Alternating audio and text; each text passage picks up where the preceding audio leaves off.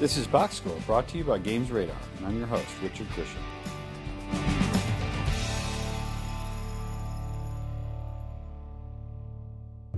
While it may not get the hype of some of the other fall sports games, there's no doubt that the NHL series from EA has been consistently excellent for years. After a stellar showing at E3, the excitement for this year's version is palpable. So I sat down with two of the key developers on the game a couple of weeks after E3 to get their perspective on everything about NHL 13, from fan reactions to running their webcast to the process of choosing what goes into the development cycle for annual sports games, and a whole lot more too. So join me and two producers from NHL 13, Sean Ranjitsingh, aka Rammer, and Andy Agostini, as we talk all about the game of NHL 13. All right, we are here with Sean Ranjitsingh and Andy Agostini, two producers for NHL 13. Sean, Andy, thank you so much for joining us today. Thanks for having us. No problem. So we're here. It's no time like the middle of summer to talk about ice hockey, in particular the NHL. In fact, we just wrapped the Stanley Cup Finals last week, and my beloved New Jersey Devils just fell a little bit short to the LA Kings, 4-2. So I'm still kind of feeling a little down about that. But no better way to sort of get over that than to look a little bit towards the future.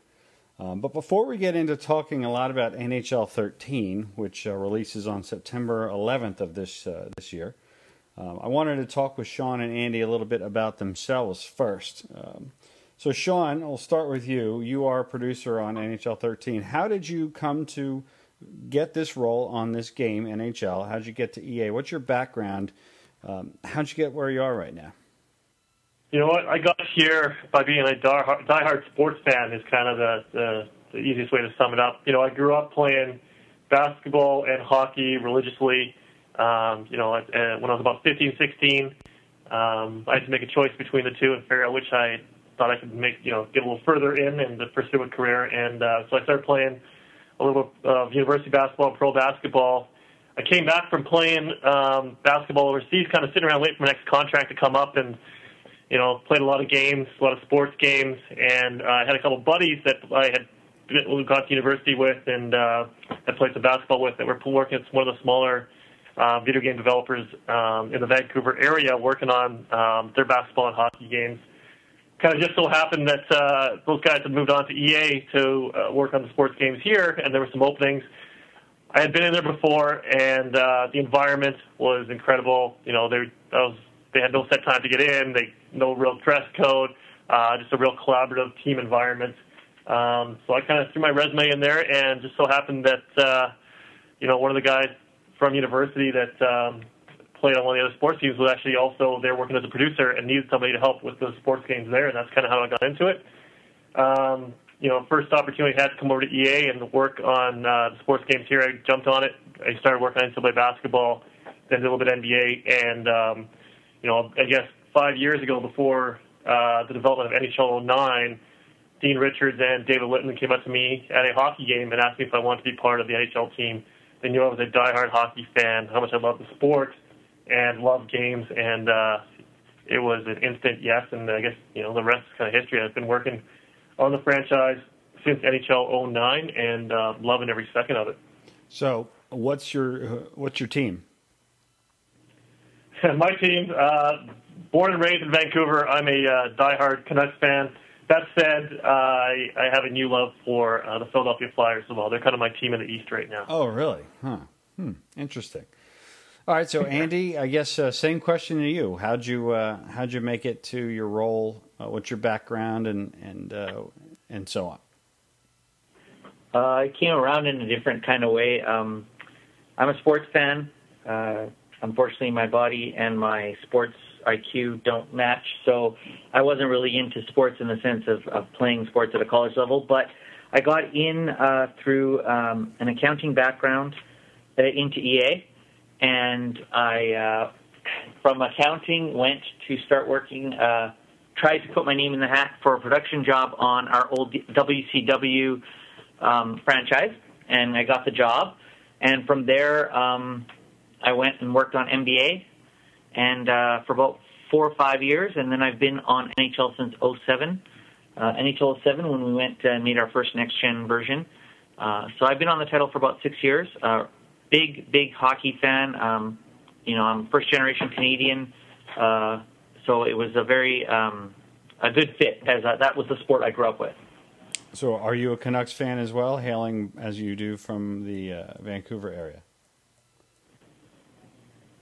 Born and raised in Vancouver. First thing I saw when I was like 3 years old, my parents didn't even know what hockey was, as they come from Italy. So it was something that I picked up on my own, and definitely a big fan of the Vancouver Canucks since the very bad days through the 70s through their little heydays that they've had in the last couple decades. So one of the questions that I love to ask folks like yourselves, producers, I don't think a whole lot of people could truly define what a producer of a big-time AAA sports video game is. Now, you're both listed as producers. Do you both do the same things, or are your roles, even though your titles may be similar, are your roles very similar, or are your roles very different based upon your particular skill sets and what you're responsible for? So each person has a little bit of a different skill set. My main role here is I work on some of the big features, such as I've done things like the EA Sports Hockey League, Be a Pro in the past. My accounting background has sort of lended me to do things like with our database, working with licensing for different leagues. So my role is, I wouldn't say non-creative, it's more business side with the creative being mixed in. And Sean's role is slightly different, but everyone has a different role, and we try to work to each person's strengths, as that makes the game a little easier to work with. You don't want to it's just like a real sports team. You don't want to put a person that isn't capable of doing something to fail. So we all kind of have our own little specialties, and we use them to our advantage. Of course, we teach each other what we know so that other people can help, and it's always a collaborative effort between the team. And Sean has a different role on the team, so. Yeah, my role is a little higher level. Ultimately, owning the vision for the game year in, year out, owning the vision for the franchise, moving forward, the multi-year vision, understanding how the world around us is changing, how sports games are changing, how the industry is changing, and making sure our vision adapts suitably. And also just, it is a business as well, so owning the business is part of my responsibilities too. And, more than anything, the greatest thing for me about game development that I didn't know that I would get outside of playing sports is the team atmosphere. We run our NHL team just like like any sports team out there or men's league team. It's really about everyone pulling their weight for a common good. So that's kind of been the most exciting part of the whole job, is just getting to work with great people day in and day out with a common goal being hockey and video games. So that's my role in a nutshell. That's quite a lot of responsibility, the vision of the game, especially these days as we're heading towards a potentially new generation, as well as new hardware already in our hands. For, from the Vita to the Wii U coming down the pike. I got to imagine you might have, if not some sleepless nights, I'm sure your brain is kind of running pretty much close to 24/7, because the video game world is an ever-shifting place, especially these days.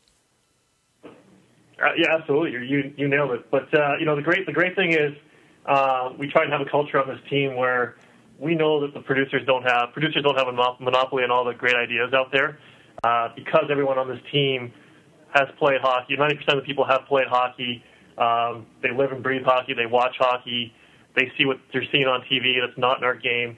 Anyone from our QA to our SEs to our artists are all empowered to bring their ideas forward. So it really is a collaborative effort. I'm just the one that ultimately ends up being responsible for what we put in the box. So the collaboration, and I just like to get feedback. I like to get feedback from everybody, whether it's our development team, whether it's our fans out there, anybody on the street. I take feedback from everybody, because if someone's thinking it, someone else out there's thinking it as well.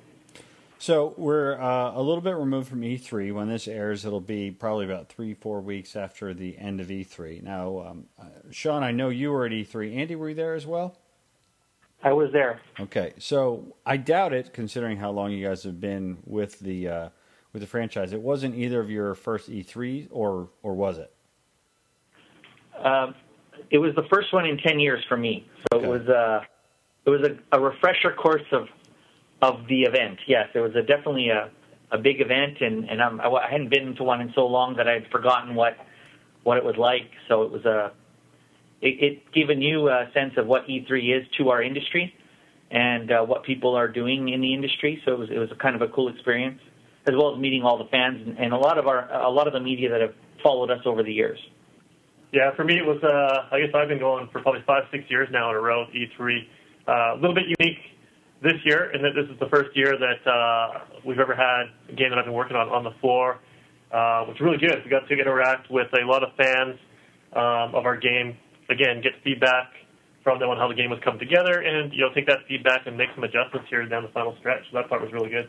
So you are able to do that because I would imagine you are in the home stretch, right? The game releases in September. It's now, as we're recording, the middle of June. So you got some good feedback. You had mentioned that to me earlier, and you actually are able to make a few adjustments based on some of that. That's interesting. Yeah, absolutely. We have about 3.5 weeks, 4 weeks left to do stuff. Obviously, the closer you get to the end, the less big changes you want to make. Sure. So we try and start moving away from code changes and move more towards just kind of tunable things, tunable numbers, using tools that our SEs have enabled us to tune the game with.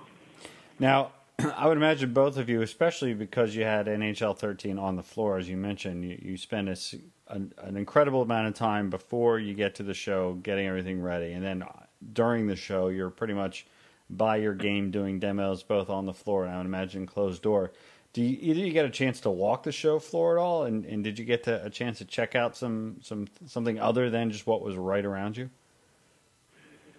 We try and take a 5-10 minute break as much as we can, kind of spread the work around just to see what else is out there. But to be honest, it's a little bit difficult to actually dig into any games and really see what they're doing in the breaks that we have.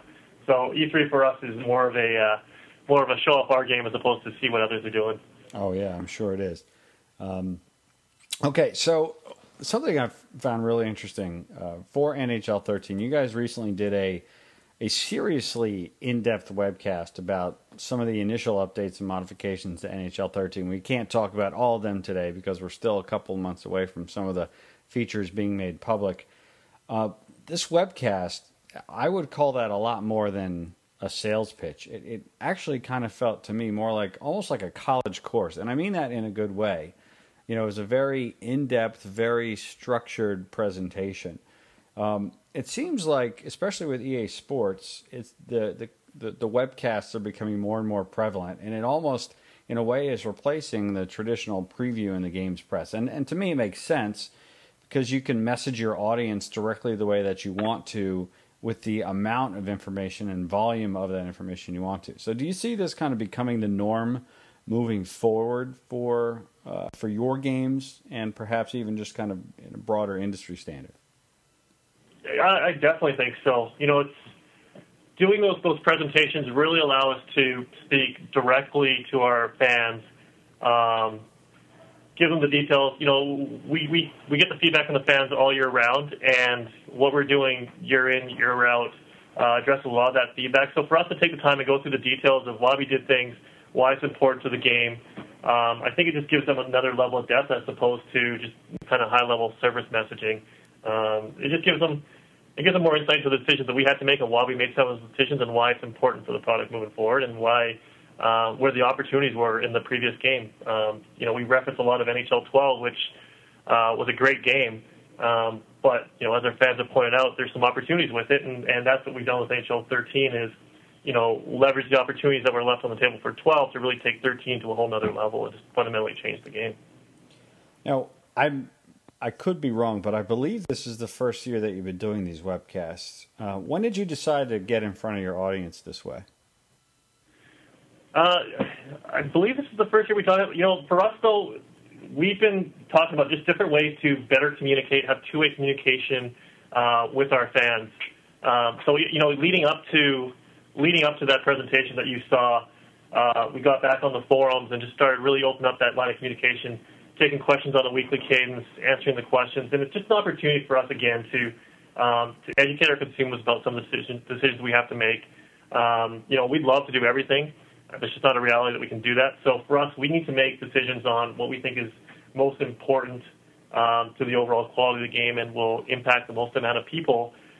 in the right ways. And so, when we talk about the decision process with our fans, then they can start to understand why we made some of those decisions. And at the end of the day, someone has to make the final call, which, is on us to do, but at least we can explain the why we made those decisions and people can understand it. So I do a lot of these kind of software presentations, and it takes a lot. I mean, not for video games, but still it's software, and it takes a lot of practice to get the transitions right.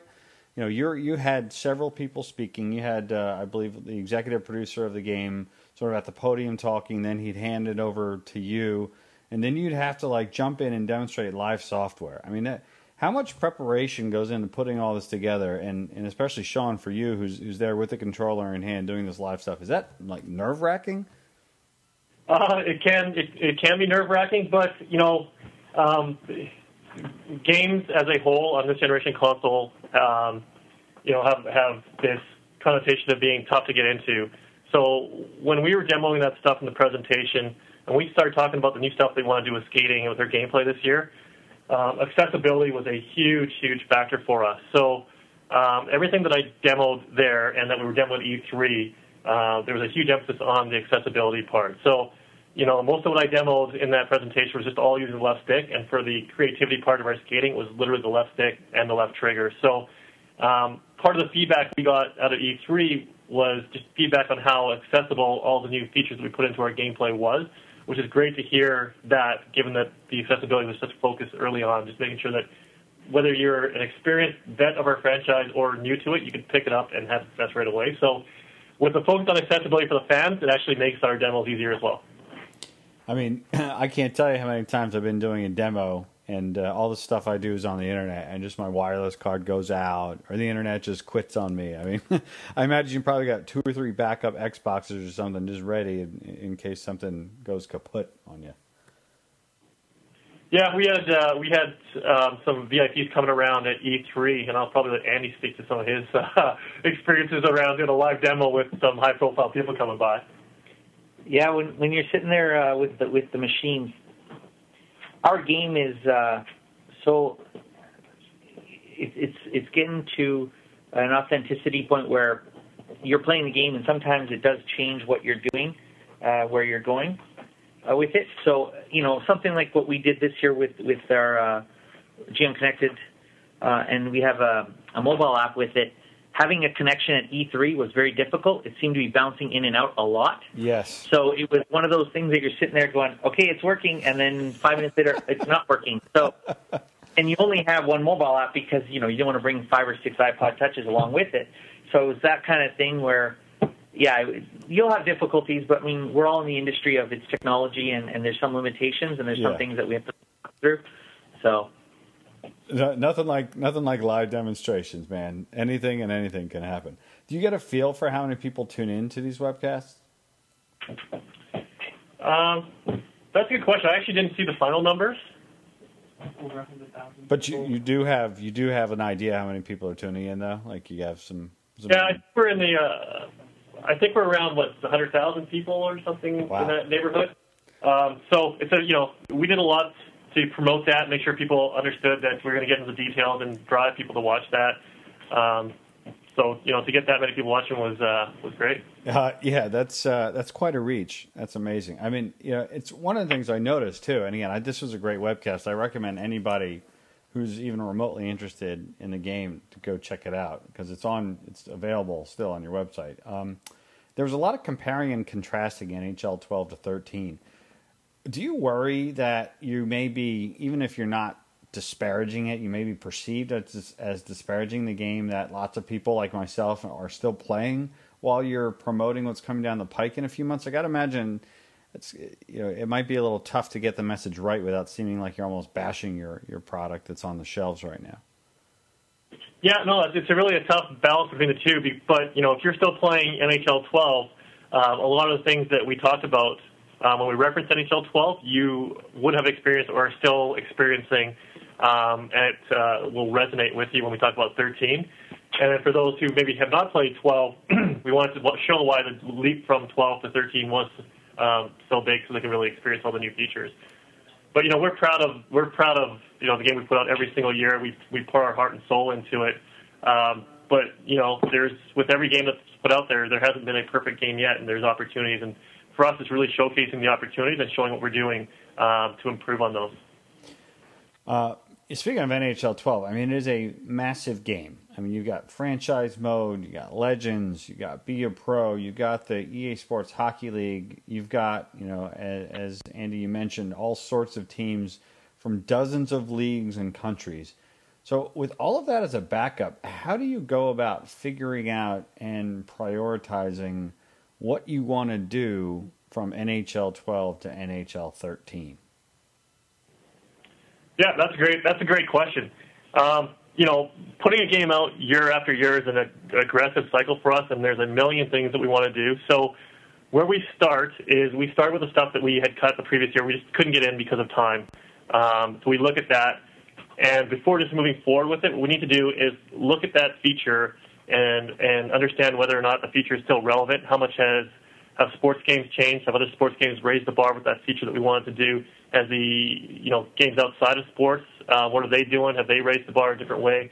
Is the feature still authentic to the sport and the way the sport's changed? So we start there, and then as the game is released, really important is we take the feedback from the fans on what they like and where the opportunities are with the features that we put out. Take that and start to build our feature set from there. And that's really the core of it. And then for us as well as producers, it's our job to really look at different ways to innovate. And by innovate, I mean, raise the bar, come up with that game-changing feature that we come out with first, that other sports games and ideally other games in the industry want to follow because we've just changed the way you do something in a game. So those are kind of the three things that we do. Start with the feedback, have the feedback from the previous year, look at the stuff that kind of hit the cutting room floor, and then just really looking to innovate year on year. So because there is so much going on, do you ever get worried, or maybe worry is not the right term, maybe concerned that it just may be too much, just so much stuff, it could almost be too much happening in the game or trying to get into the next game? No, I'm not worried about too much. Part of the pre-production process for us is to try and get as much stuff as we can into a schedule that makes sense. So, for producers, we work very closely with our development directors or project managers to ensure that what we commit to doing, we can actually get into a box and deliver on. So it's a partnership between the producers, the development directors, and the SEs and artists, just to make sure that what we talk about early on, we can deliver on at the end when we need to shut it down. And so how many people make pitches for ideas for each game prior to them sort of getting put on the board and then selected? We'll have individuals come to us. Like I said earlier, we open up to anybody in our studio, anybody on the development team. If someone has a great idea, we give people time to prototype stuff during pre-production. If you have an idea you want to spend a couple of weeks on and just see if we can prove it out, we'll let people do that as well. But we really allow everybody to collaborate on the design process. Then we'll break into sub-teams, our game mode teams, and have them talk about how they want to raise the bar with their features. But it's really everybody contributing and not just producers driving it. Okay, so NHL 13, as I mentioned, releases September 11th, 2012, and you said there's about 3.5 weeks left. So again, we're recording this in mid-June for publication early July. So how long before that ship date, that September 2012 ship date, does the game have to be absolutely complete from your perspective? The game, like Grammar said, is about 3.5 weeks out. So we have a final date that we have set that will allow us to be going into our regular testing protocol before we go into first party. So it's about 3 months between the date that we would be actually 2 months. We will be done somewhere in the second week of July. Okay. And then we will go through first party to get all the approvals that we need, and then we obviously will need time to put them all into the packaging and get them all out to the stores. Thus, we're done about 2 months before the actual ship date. So I would imagine... go ahead. And that's the usual routine that we've had for the last 6-7 years that I've been on the project, and it's usually about a 2-month period between final and the actual product being on the store shelves.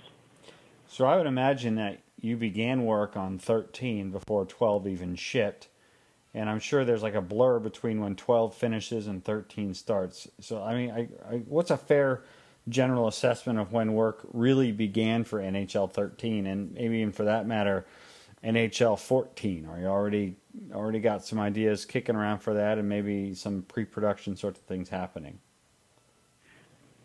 Honestly, I think what happens is during the whole production year, there are things that will pop up in our heads while we're developing whatever's in the schedule.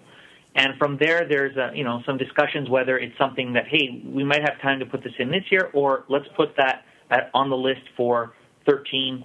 And if it is something of like an Uber level idea that would be a long-term idea, then yes, that gets put up in a document saying, hey, that might be a 14 idea.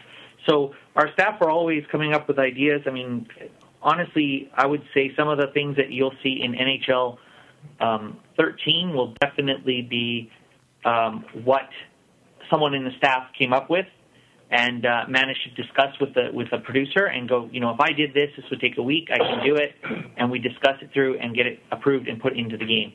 So like Bremer was saying, as a production team, we're not the only ones coming up with the ideas. I mean, that's a lot of pressure to put on 4 guys when you have a team of, 40 guys working on it. And they're all big hockey fans. They all live in Canada, and they're really into it. So, yeah, definitely the future is what we're always looking at. But, the main goal is to finish this.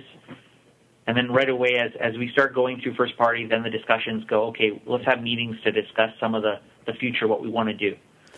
So it is a blur. The summer seems to be like the old days was you'd finish the game and you'd be like, yeah, we finished the game. And now it's just a blur going from the next title as well as support for the title you have. Well, yeah, you mentioned that. I mean, these days, when a game ships, it's not done. You're doing roster updates, you're doing patches, you're doing all those other things too. So I would imagine the blur is even blurrier, if that even makes sense. Yes, very much so. A few seasons back, your competitor, NHL 2K, disappeared and is not coming back, or if it is, not anytime soon.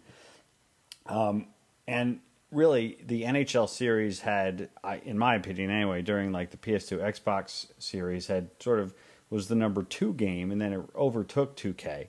In a similar way, I think, to the way that FIFA, for example, took over Pro Evolution, winning 11, leapfrogged it from the number 2 to the number 1 spot. Now, some people think, with NHL 2K in particular disappearing, some people think that this lack of direct competition allows the NHL team to coast or rest on their laurels. Now, I personally, I know this is a fallacy. I mean, just by talking with you guys, I realize that. But I would love to hear your take on that. I would imagine you hear that out there, and just when you hear that, what's your gut reaction, or what do you say when you hear those kind of comments? Yeah, no, for us it's and we've been saying this for years now. It doesn't matter if there's one competitor or there's no competitors or there's 10 competitors. For us, it's about competing to be the best sports game in the world. So we compete with the Maddens of the world, the FIFAs of the world, the shows of the world. We want to be the best sports game, period, and that's our challenge every single year, and that's what our focus is. This year we're really excited about the feature set, and we feel like we are going to be back in those sports game of the year conversations, which is where we want to be, and that's what really drives us. There's great internal competition here. FIFA is just across the way in the same building, and we always joke that we want our Metacritic to be +1 on FIFA, and they say the same thing. So if we're both trying to outdo each other, I think we're going to be in a good spot. You do mention something that's a good point a lot of people don't consider, is that even though NHL might not have a NHL 2K competitor, you're releasing within the same 6 to 8 weeks as Madden and FIFA and NBA, right? That is a lot of sports games being available, new sports games in a very small window, and at $60 a pop. Obviously your hardcore fans, guys like me who pretty much buy every major sports game day and date, I'll go out and get it. But yeah, there is a lot of competition amongst not only the sports games but also the AAA games, because the September-October time frame is the busiest time of the year for the release schedule. So let's talk about NHL 13 now. Half an hour into the call. One big update to the game this year is the new skating mechanics called True Performance Skating. Now, you're probably sick and tired of talking about this stuff between the webcast and E3, but I am going to put you on the spot a little bit. What is True Performance Skating really in a nutshell?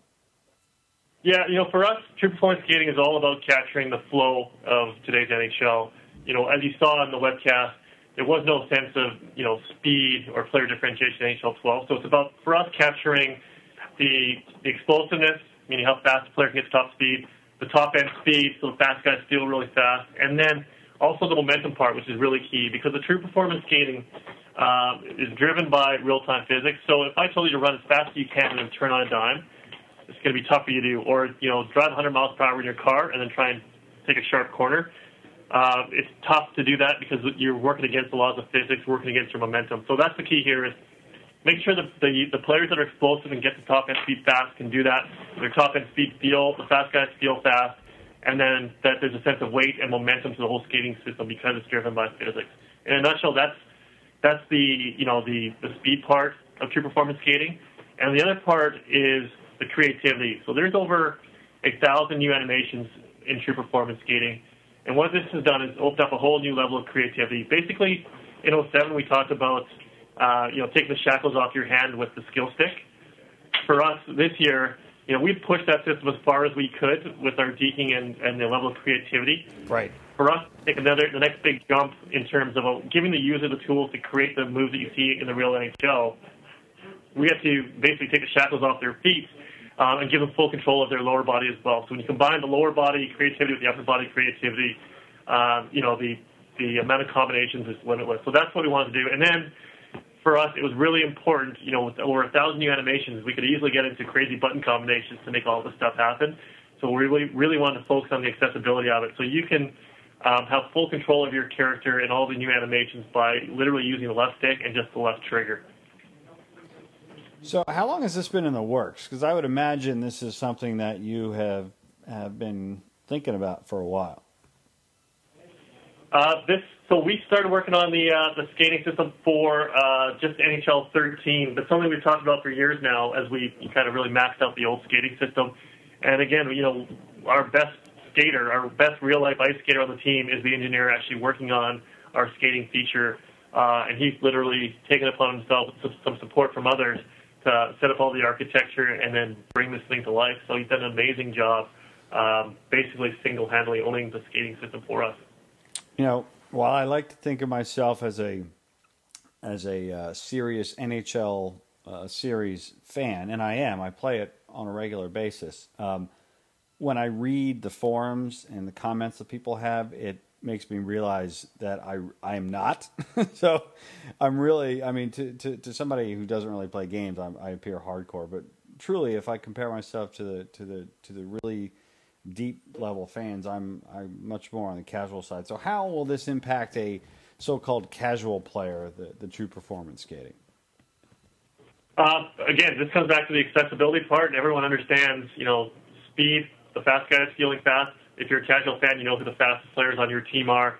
And then with the physics, you'll understand that if you're going fast, you can't turn on a dime. So the accessibility part is the most important part of this. Literally, just on the left stick, you have access to the explosiveness, the top-end speed, and the feeling of momentum. And then again, with adding the left trigger in there, you now have a backskate button that opens up the whole world of creativity. So it's, like I mentioned before, it's all about, for us, giving a whole new level of depth with our skating system, really capturing some of the player differentiation in the NHL and with all the players in our league, and keeping it really accessible for anybody to pick up and play and have success immediately. And I would imagine someone who has played the series for a long time is going to have to sort of teach themselves a bit of a new way to play the game, right? They're not going to be able to make those same defensive plays or they're just, because of literally the new way that the players are interacting with the ice, they're going to have to learn some new skills.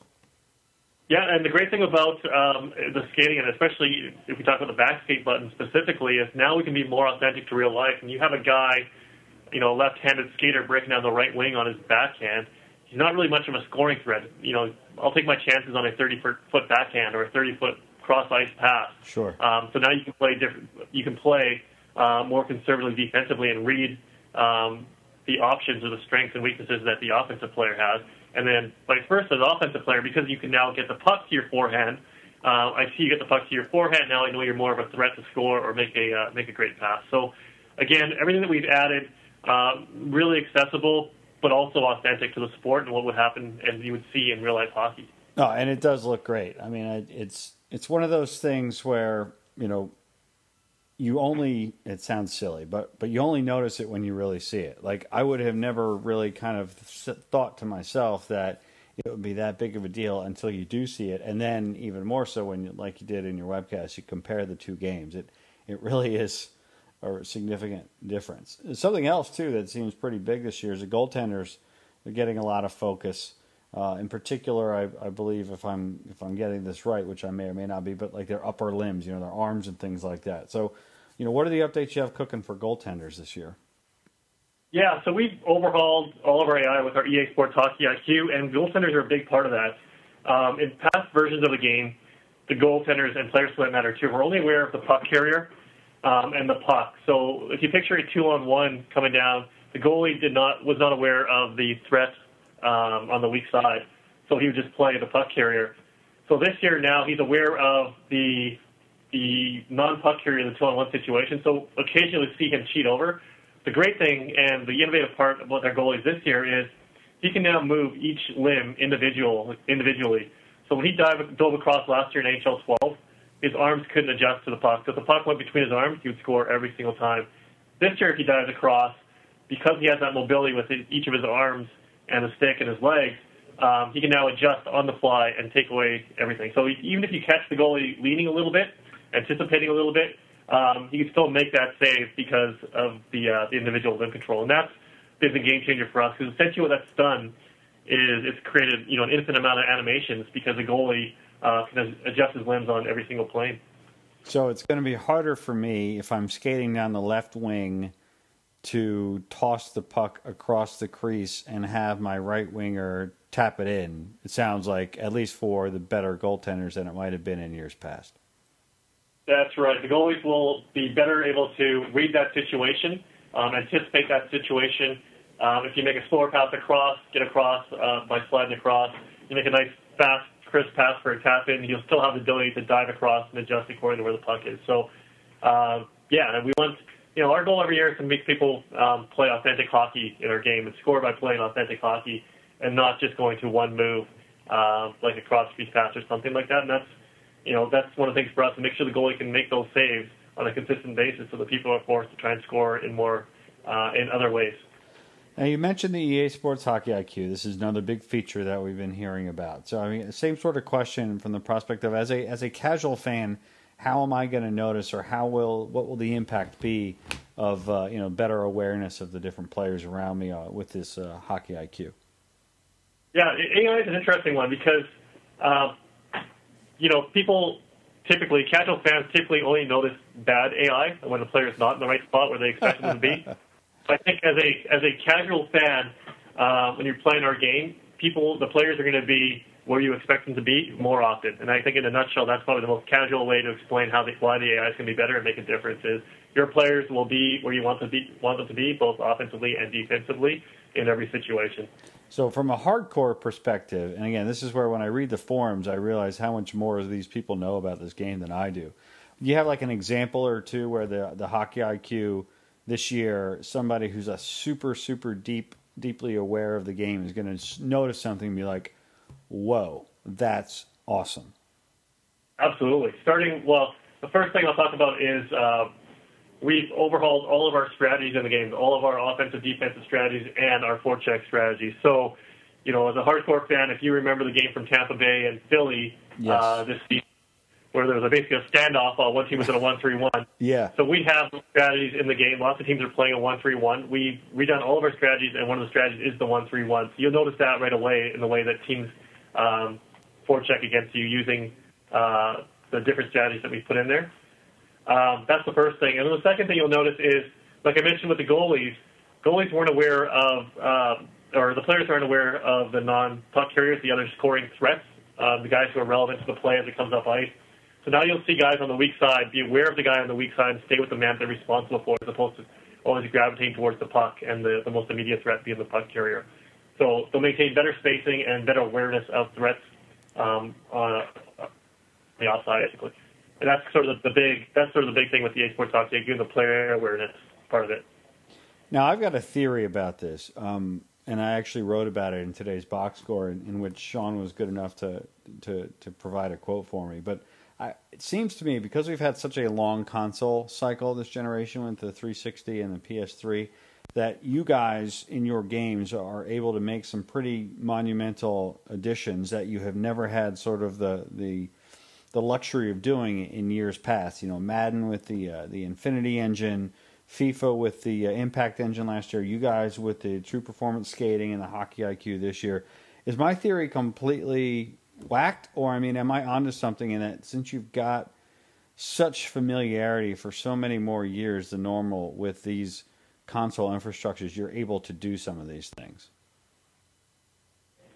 I think you're on the right track there. I think with us moving to another machine or another, the next generation, you're sitting there going, "Oh, look at all this power." If it switches too quickly, we never really fully get the ability to use all of that memory and all the things that these consoles have given us in terms of processors.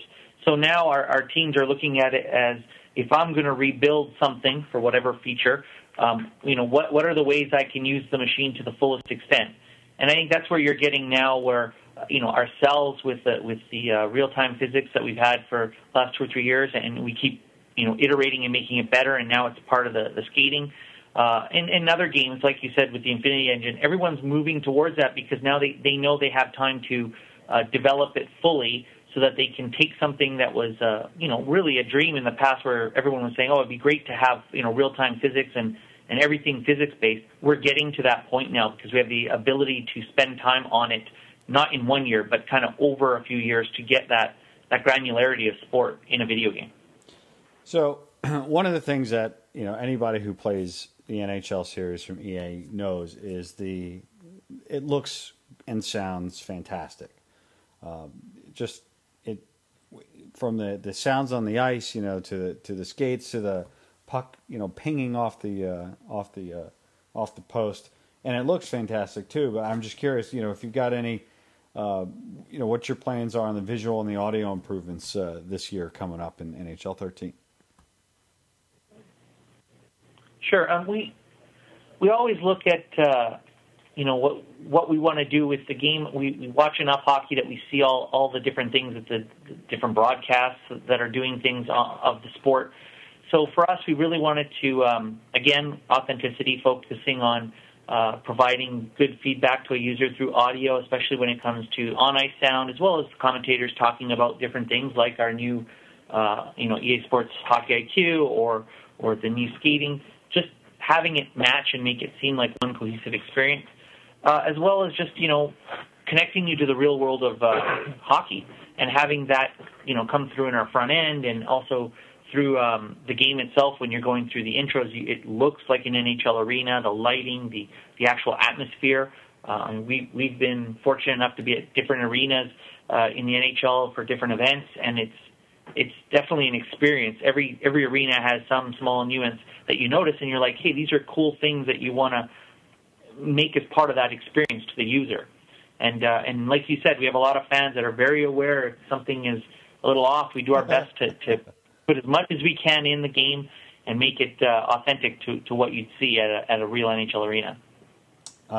Yeah, and you mentioned, Andy, you're working, the EA Sports Hockey League is one of your things. And it is the EASHL. For those of you who have not experienced it, it's immensely popular with a core group of players that you are, I'm sure, familiar with. It's a really interesting and frankly unique. I mean, the only thing I think that's even remotely close to it is FIFA's Via Pro, or the club. So a listener of the show, MRH61988, asks about the EASHL. Any chance of having multiple team dressing rooms for a single EASHL team for when we have more than like 6 people on? So that question, I guess, is to you, Andy.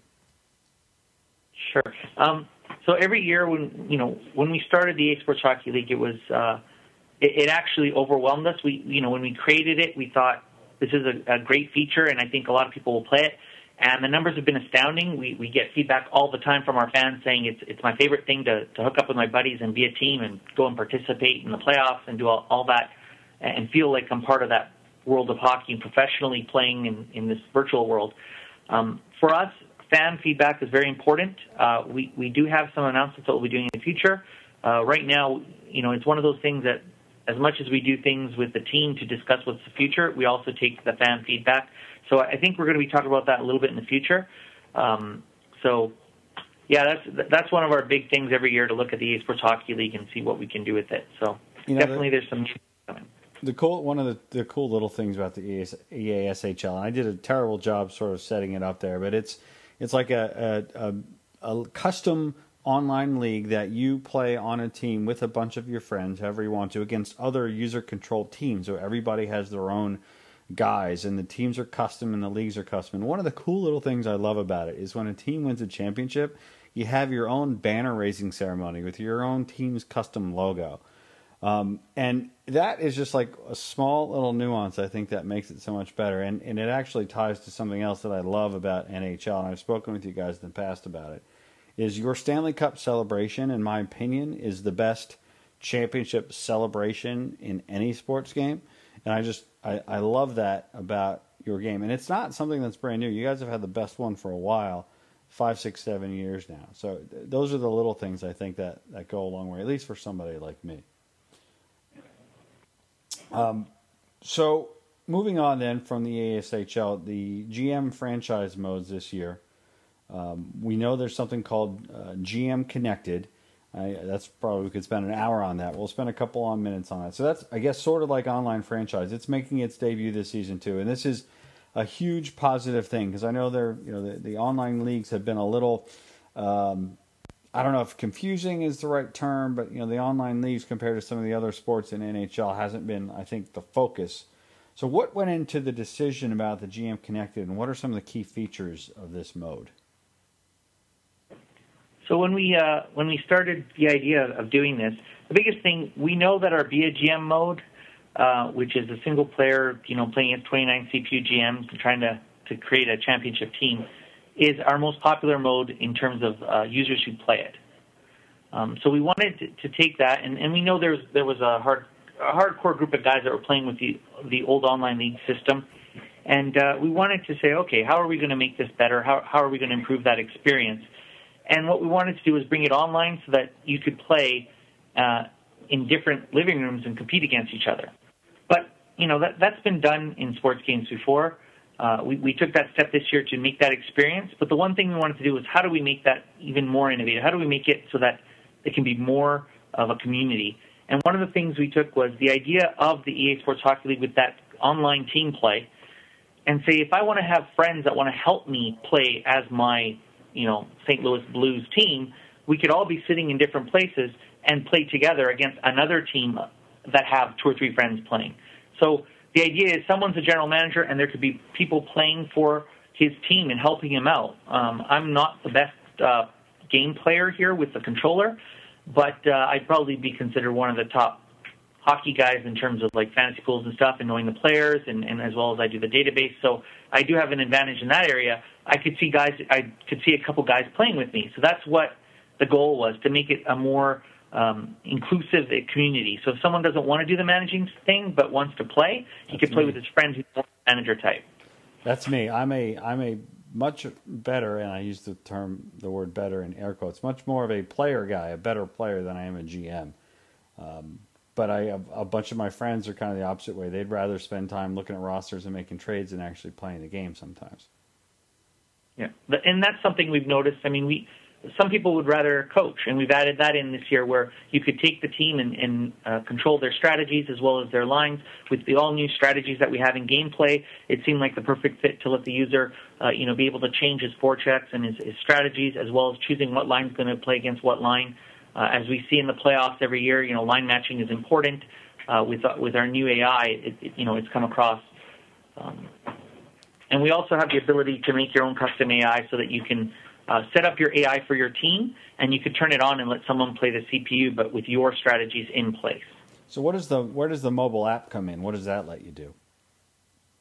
So the mobile app is basically, what we wanted to do was let you have that connection to the league while you're not on your console. Most of us don't, unlike a computer, which you might have at work as well as at home, the console might not be on 24/7. And as well, you'd have to be using it on your TV. So what we wanted to do was bring an experience where you could actually keep up to date with the league as things were happening, so that if you're out with your friends and you're finished watching a movie one night, you could actually check the scores that have happened in the last 3 hours while you were out. So if other players were playing their games, you'd see the scores and the league leaders as of that night, the standings. You'd just be kept up to date with what's going on in the league, as well as interact with the league in different ways. So we're trying to make it more of a community that is always engaged instead of a community that has to be engaged through the console alone. So is this? I mean, is the answer then to one of my listener questions from Nacero? He says, have they looked into doing a more full-featured online franchise system? Right now, it's more a round-robin setup. I'd like to see a more fleshed-out system. It sounds like GM Connected is that full-featured online franchise system. Am I right on that? Yeah, so we wanted to bring that experience. We've done our best with BGM to keep up to date with the CBA as best as possible. And that experience now, people are very aware of how hockey works. Even the casual fan knows there's a salary cap and so on and so forth. We wanted to bring that into GM Connected, so everyone's playing with that kind of idea that I have stars and I got to pay them a certain amount. We've worked really hard on the AI.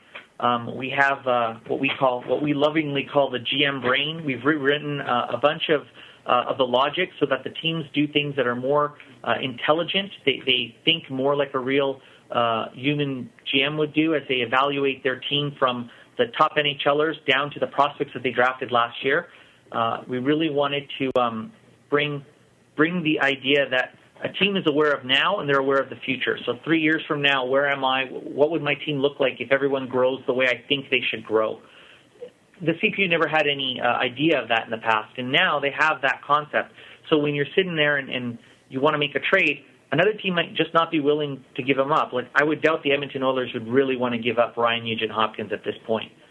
He's still growing. He's still going to be a potential future superstar. So that's what the CPU is going to be doing more of. It'll be more based on what they think their team could be with what they have, and they'll evaluate that all the time and then make decisions to improve their team as they go along. So could you do me a favor then, in the real world, set it up so that Zach Parise gets signed by the real New Jersey Devils and doesn't go anywhere as a free agent? Well, from what we've seen, with the salary cap as it is, and we don't know what the future salary cap will be, that our BGM would have a difficult time re-signing him. So, if I was New Jersey, I'd be starting to plan either who to trade to keep him or be making a plan B. But, again, that's the thing.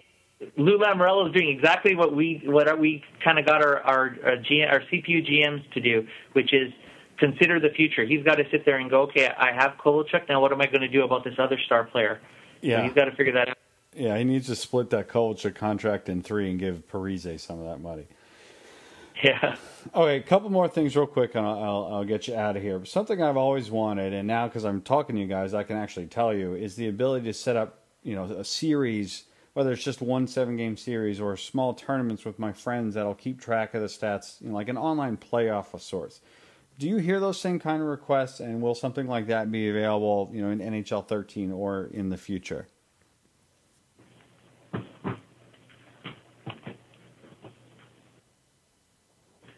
Well, we always take feedback from our fans. We've heard of some of these, the idea of having tournaments and series online.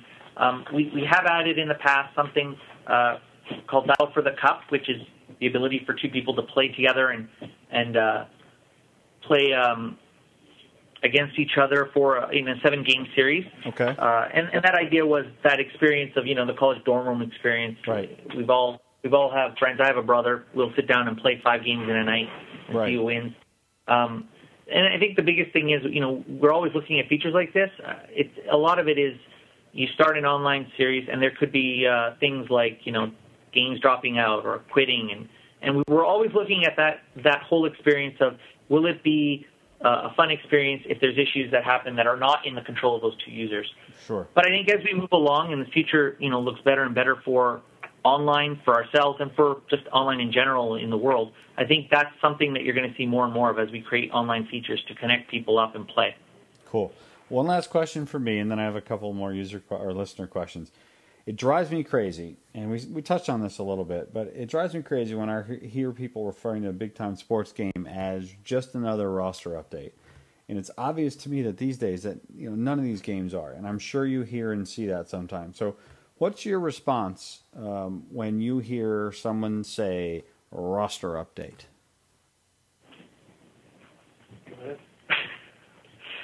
For me, yeah, I think for us, we put a lot of effort into each and every one of our games, and it's all about, for NHL 13 specifically, this is going to be the biggest leap for us on this generation of console. So we're extremely, extremely excited about what we have, and by no means is what we have this year a roster update. Like I've said, we challenge ourselves each and every year to put the best sports game out there possible, and this year is no exception. Each and every year we pour our heart and soul into it. So, for a lot of people, when they say roster update, I think that they just need to understand the amount of different features that we've added to the game in each and every one of our modes, and with new modes as well. All right, so a couple quick listener questions. Same question from two different guys, Real Jeff Solo and Darth Obvious. Why do you do that uniform code thingy? They want to know. So I'll answer that one. We work closely with all the leagues, but the NHL, especially with this code thingy, as it's been described. The idea is that a lot of teams, when they're launching their jerseys or regular jerseys, they're trying to do it in a manner that befits their team. Because we launch a month and a half earlier than the season, for the most part, we don't want to ruin any team's plans for how they want to launch their jersey. So what we've done with the NHL is planned out that if there are teams that have third jerseys or a set of home jerseys that they're going to be announcing, we find out the general date of the last team that will be announcing, and we will put the code out to the public after that, as well as put it in the roster update, so people will just see it automatically come on. So yes, there is some delay. Sometimes if there's a team announcing, let's say, Thanksgiving in the United States, it could be as late as November. But this is what we've worked out with the NHL. It's done for a good reason, as the teams do have the right to do what they want with their jerseys, and we don't want to be the one to ruin their thunder.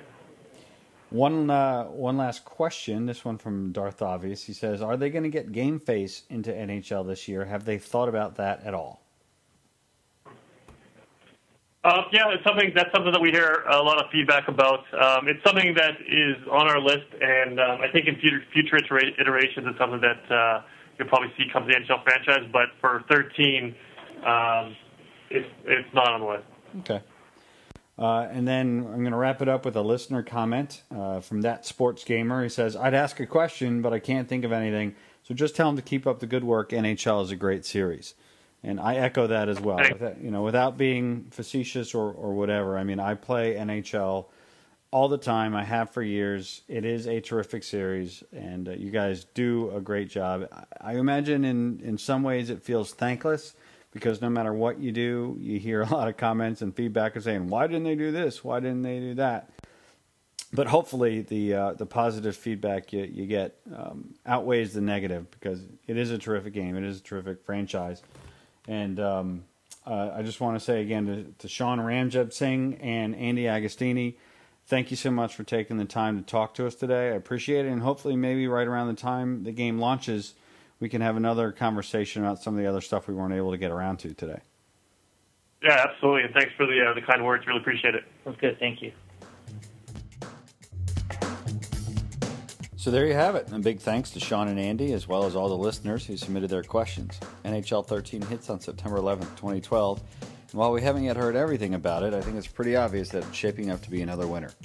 So thanks for listening to this episode of Box Score, brought to you by Games Radar. I'm your host, Richard Grisham. Please subscribe to the show on iTunes and give it a rating, too, while you're at it. You can follow me on Twitter. My handle is @RichGrisham. Tweet me any thoughts, questions, or comments about this or future shows. And also, follow Games Radar at their handle, @GamesRadar. So until next time, this is Richard Grisham for Box Score.